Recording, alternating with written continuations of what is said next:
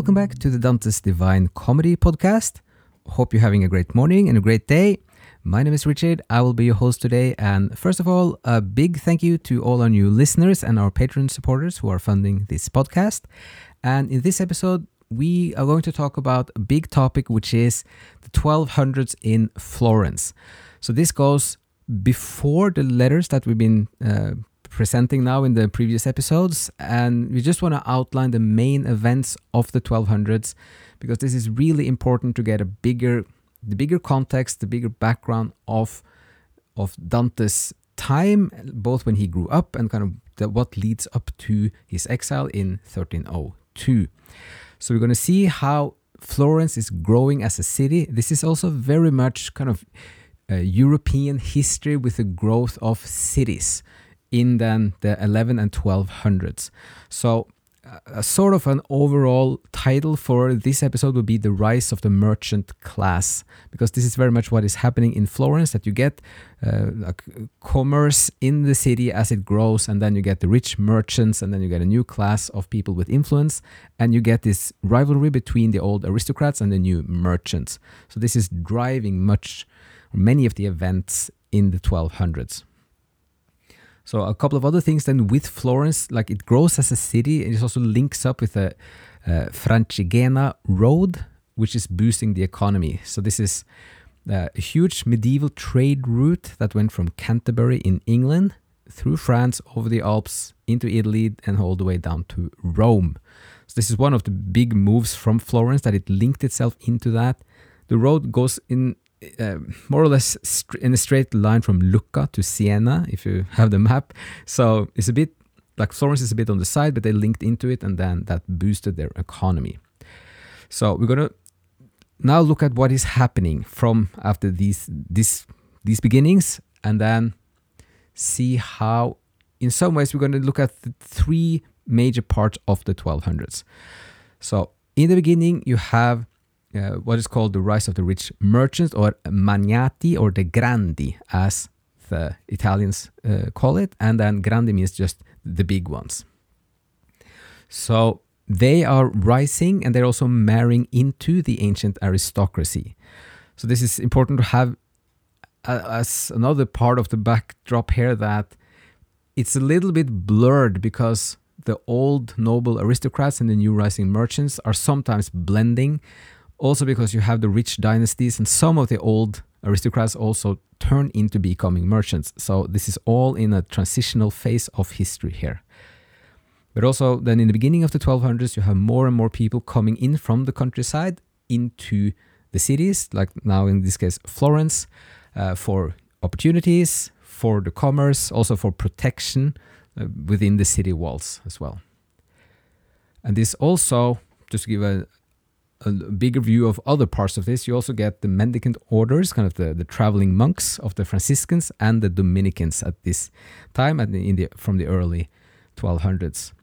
It's also interesting, it's a little bit on the side, but the Franciscans, they stayed at Prato di Ognissanti, and the place where you have today the Church of Santa Croce, which was, they began to build this in 1294.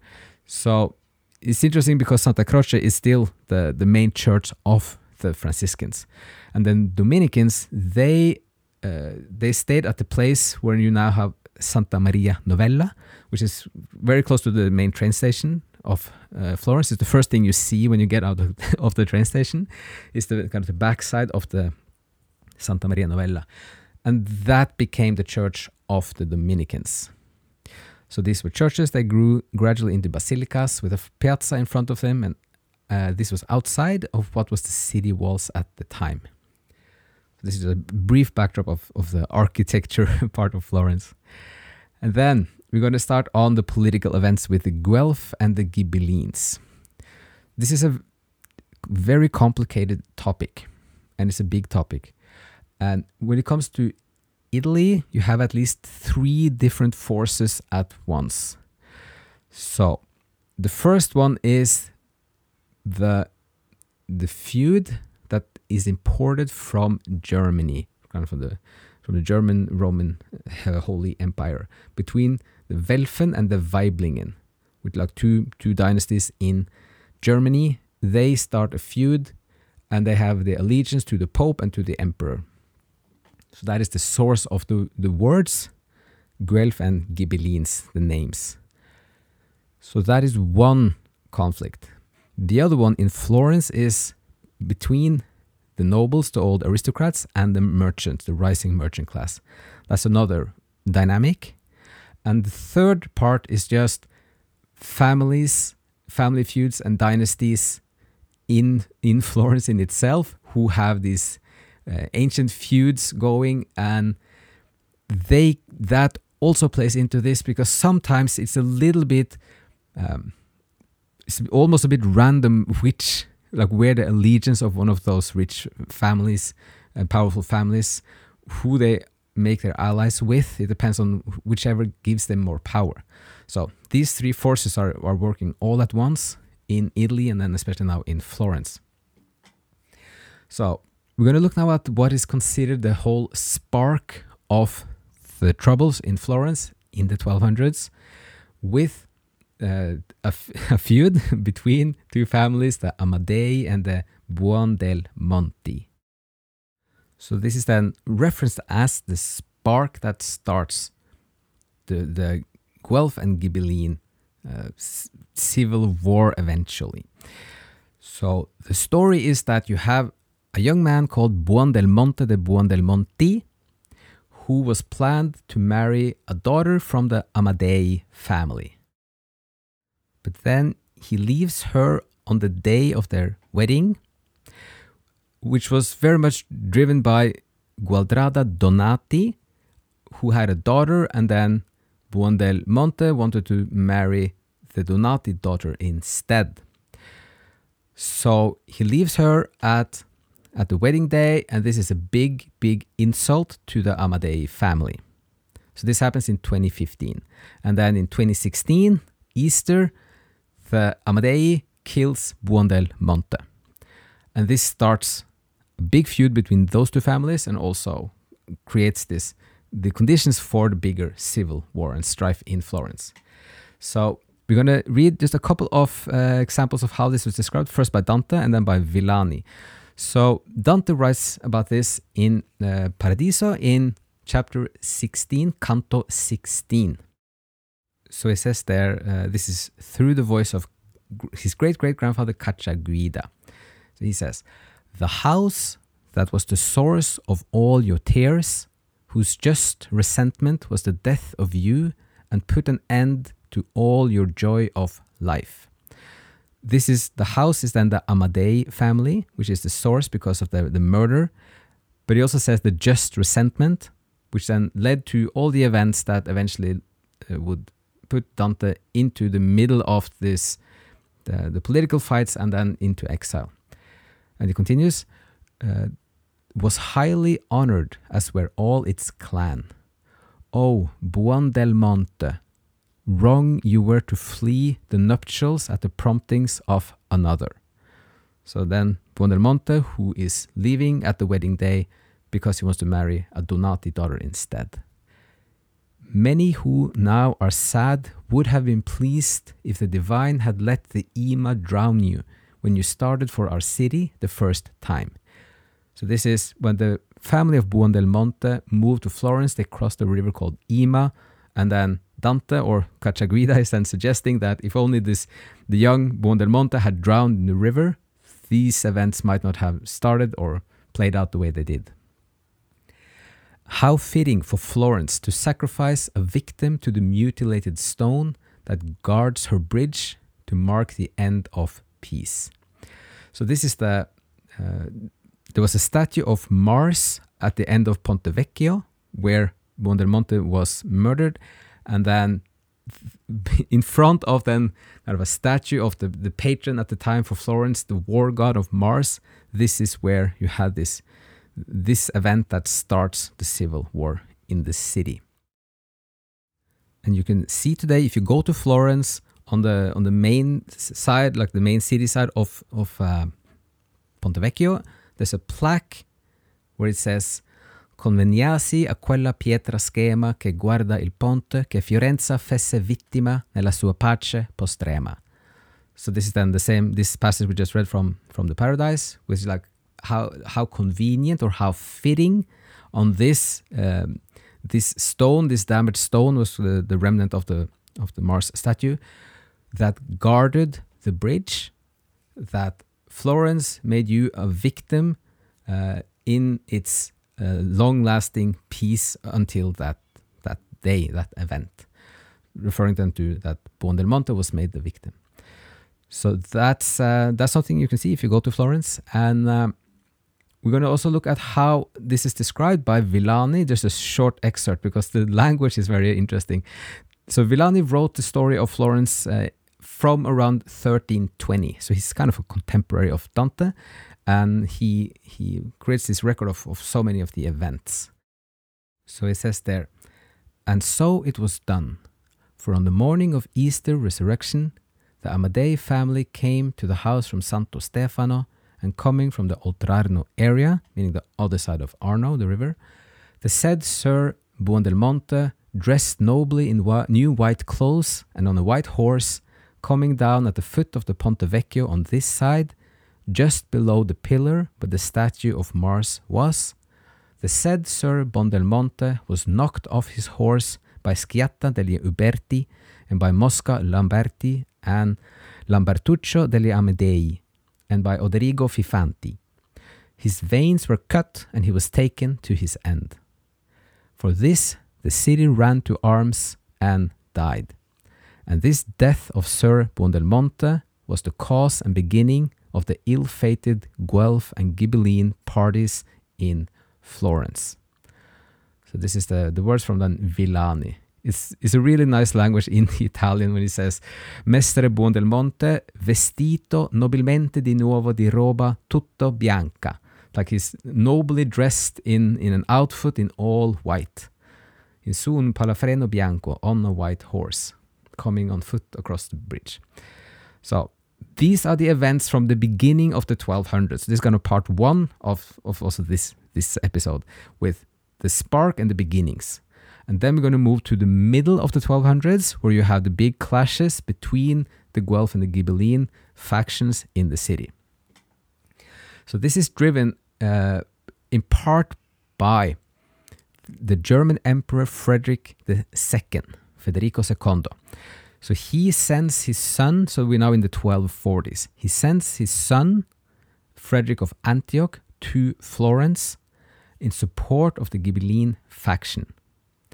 The Guelph respond to this and they demand reforms in 1244. So this is again like the emperor and the papacy, but it's also the merchants versus the aristocrats. The Ghibellines then respond with creating the guilds to give a little bit of influence to the merchants, kind of the guilds, the arts. And also they get representatives along with the podestà, which is the head of the city. So then Frederick of Antioch becomes the podestà in 1246. And he's a very strong ruler. He's part of the plan from Federico II, the emperor, who he's both like in Germany, but he's also king of south of Italy and Sicily. So Frederick of Antioch, crushes an uprising from the Guelphs in Florence, and then he expels all the Guelphs from the city, and the Ghibellines are in full charge of Florence in 1248, and then especially the Uberti family. And the Guelphs stay in the countryside, and then they have contacts with the papacy. So this is the first big move, that just the Ghibellines take control of Florence. And then just 2 years later, in September 1250, the Guelph party start an attack on the Florentine army, and 1 month later, they take the city, they drive out Frederick of Antioch, and the Ghibellines out of the city. And then you get a decade of what is called the Popolo Vecchio or Primo Popolo, which means then first the people, or the people first. And then you get a new system of governance. So this kind of this incremental, gradual change of the governance of the city, which reflects the rise of the merchant class. So now you suddenly have two systems of governance. One is the municipality with the podestà and two councils, which was the old system. And then the new system is that the people are represented by a captain and 2 new councils, one with 12 elders chosen by the military and one with 24 representatives from the guilds, the arts. And then they had the structure was that the captain and the elders had the executive and legislative powers, but at the same time, the laws had to be ratified by the 2 podesta councils. So, meaning that the new system had the executive and legislative powers, but it also had to be approved by the old system. So this then reflects the growing power of the merchants through the guilds. And you also have a growing distrust towards the aristocrats, who could at this point be both factions. They could be both mostly just nobility, or they could also be merchants, and they could sympathize with the papacy or the emperor. So the citizens at this point don't yet call themselves Guelphs. It's more like you have the people, and then you have the Guelphs, and then you have the Ghibellines. And it's also interesting that at this point, when you get to this decade of the Primo Populo, they cut off all the towers of the nobilities in the city, which was kind of this symbol of their prestige and status. They were cut off and lowered as a way, very like huge symbolic significance, also moral significance, to kind of lower the power and the kind of the dominion of the noble families that had been dominating up to that point.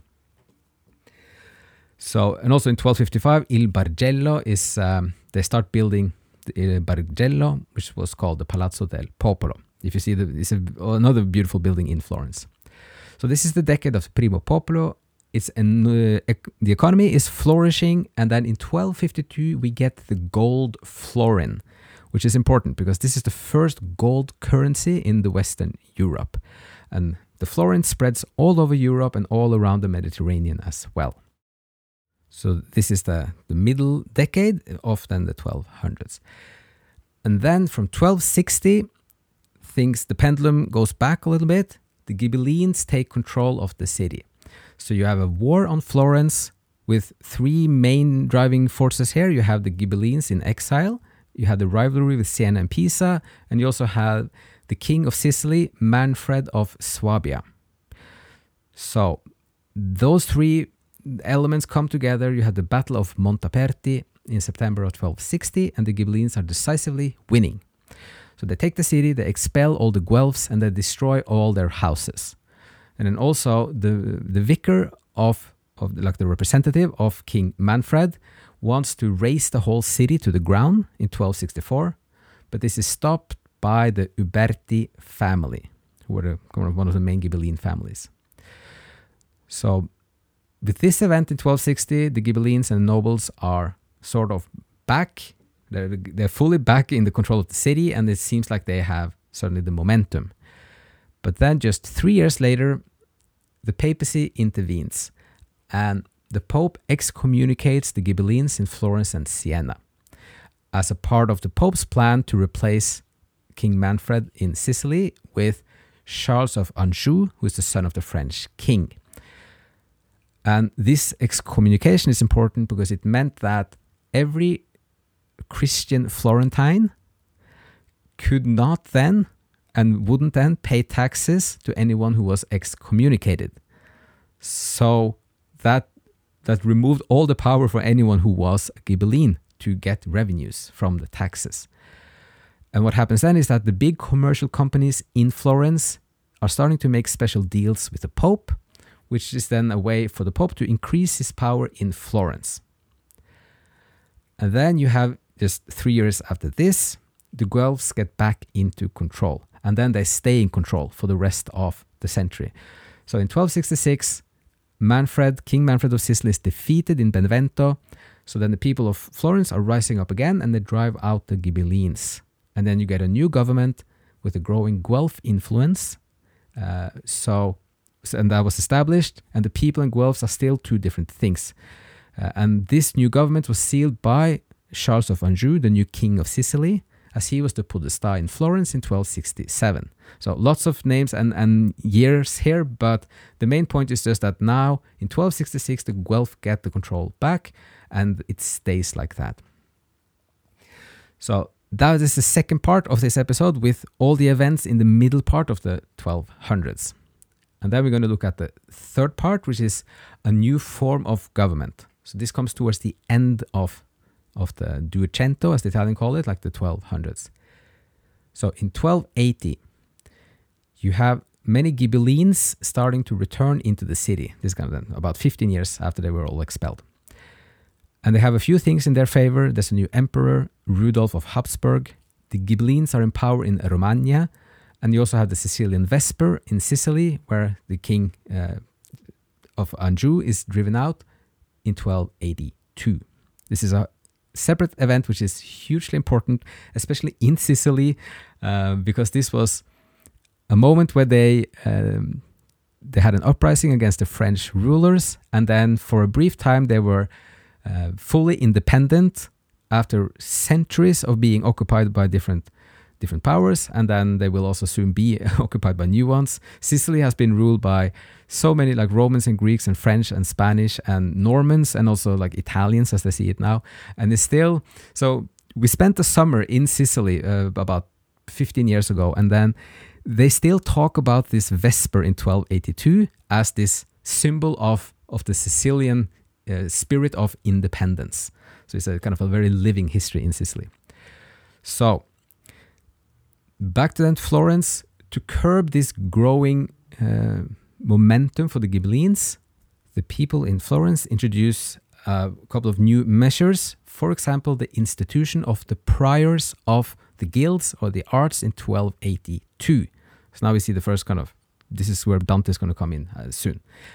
And you had the Gonfalonier, who was chosen by the guilds, and you had the council, and then you had also the military as advisors. And when with this priorate, when you had different issues and cases being discussed by the priors, the people involved in this were also called in for advice and for a dialogue with the council. So this increased further the power of the guilds and the merchants during the 1280s. And then a couple of final big events of this century is then in 1289 you have the big Battle of Campaldino, where Dante is a soldier and he's just 24 years old. And this becomes the definite defeat of the Ghibellines. So, just for the military history interested people, the numbers for this battle, the Guelphs had 1,600 cavalries and 10,000 infantries. This was then mostly Florence, Siena, and Lucca. The Ghibellines had 800 cavalry and 8,000 infantry. And the casualties was that there were 300 dead for the Guelphs and 1,700 for the Ghibellines and 1,000 prisoners. So this is the main event that finally defeats the Ghibellines. And Dante has one little passage in the Inferno where you just get a little bit of a feeling of his memory of this battle, where he says, and this is Canto 22 in the Inferno, he says, "I have seen troops of horsemen breaking camp, opening the attack or passing in review. I have seen them fleeing for their lives. I have seen scouts ride, exploring your terrain, O Aretines, and I have seen raiding parties and the clash of tournaments, the run of jousts, to the tune of trumpets, to the ring of clanging bells, to the roll of drums, to the flash of flares on ramparts, to the accompaniment of every known device." This is just opening of this canto, and it's just describing the atmosphere and the memory of Dante. Also, Aretines is then the name of the people from Arezzo, who were the other side of the battle.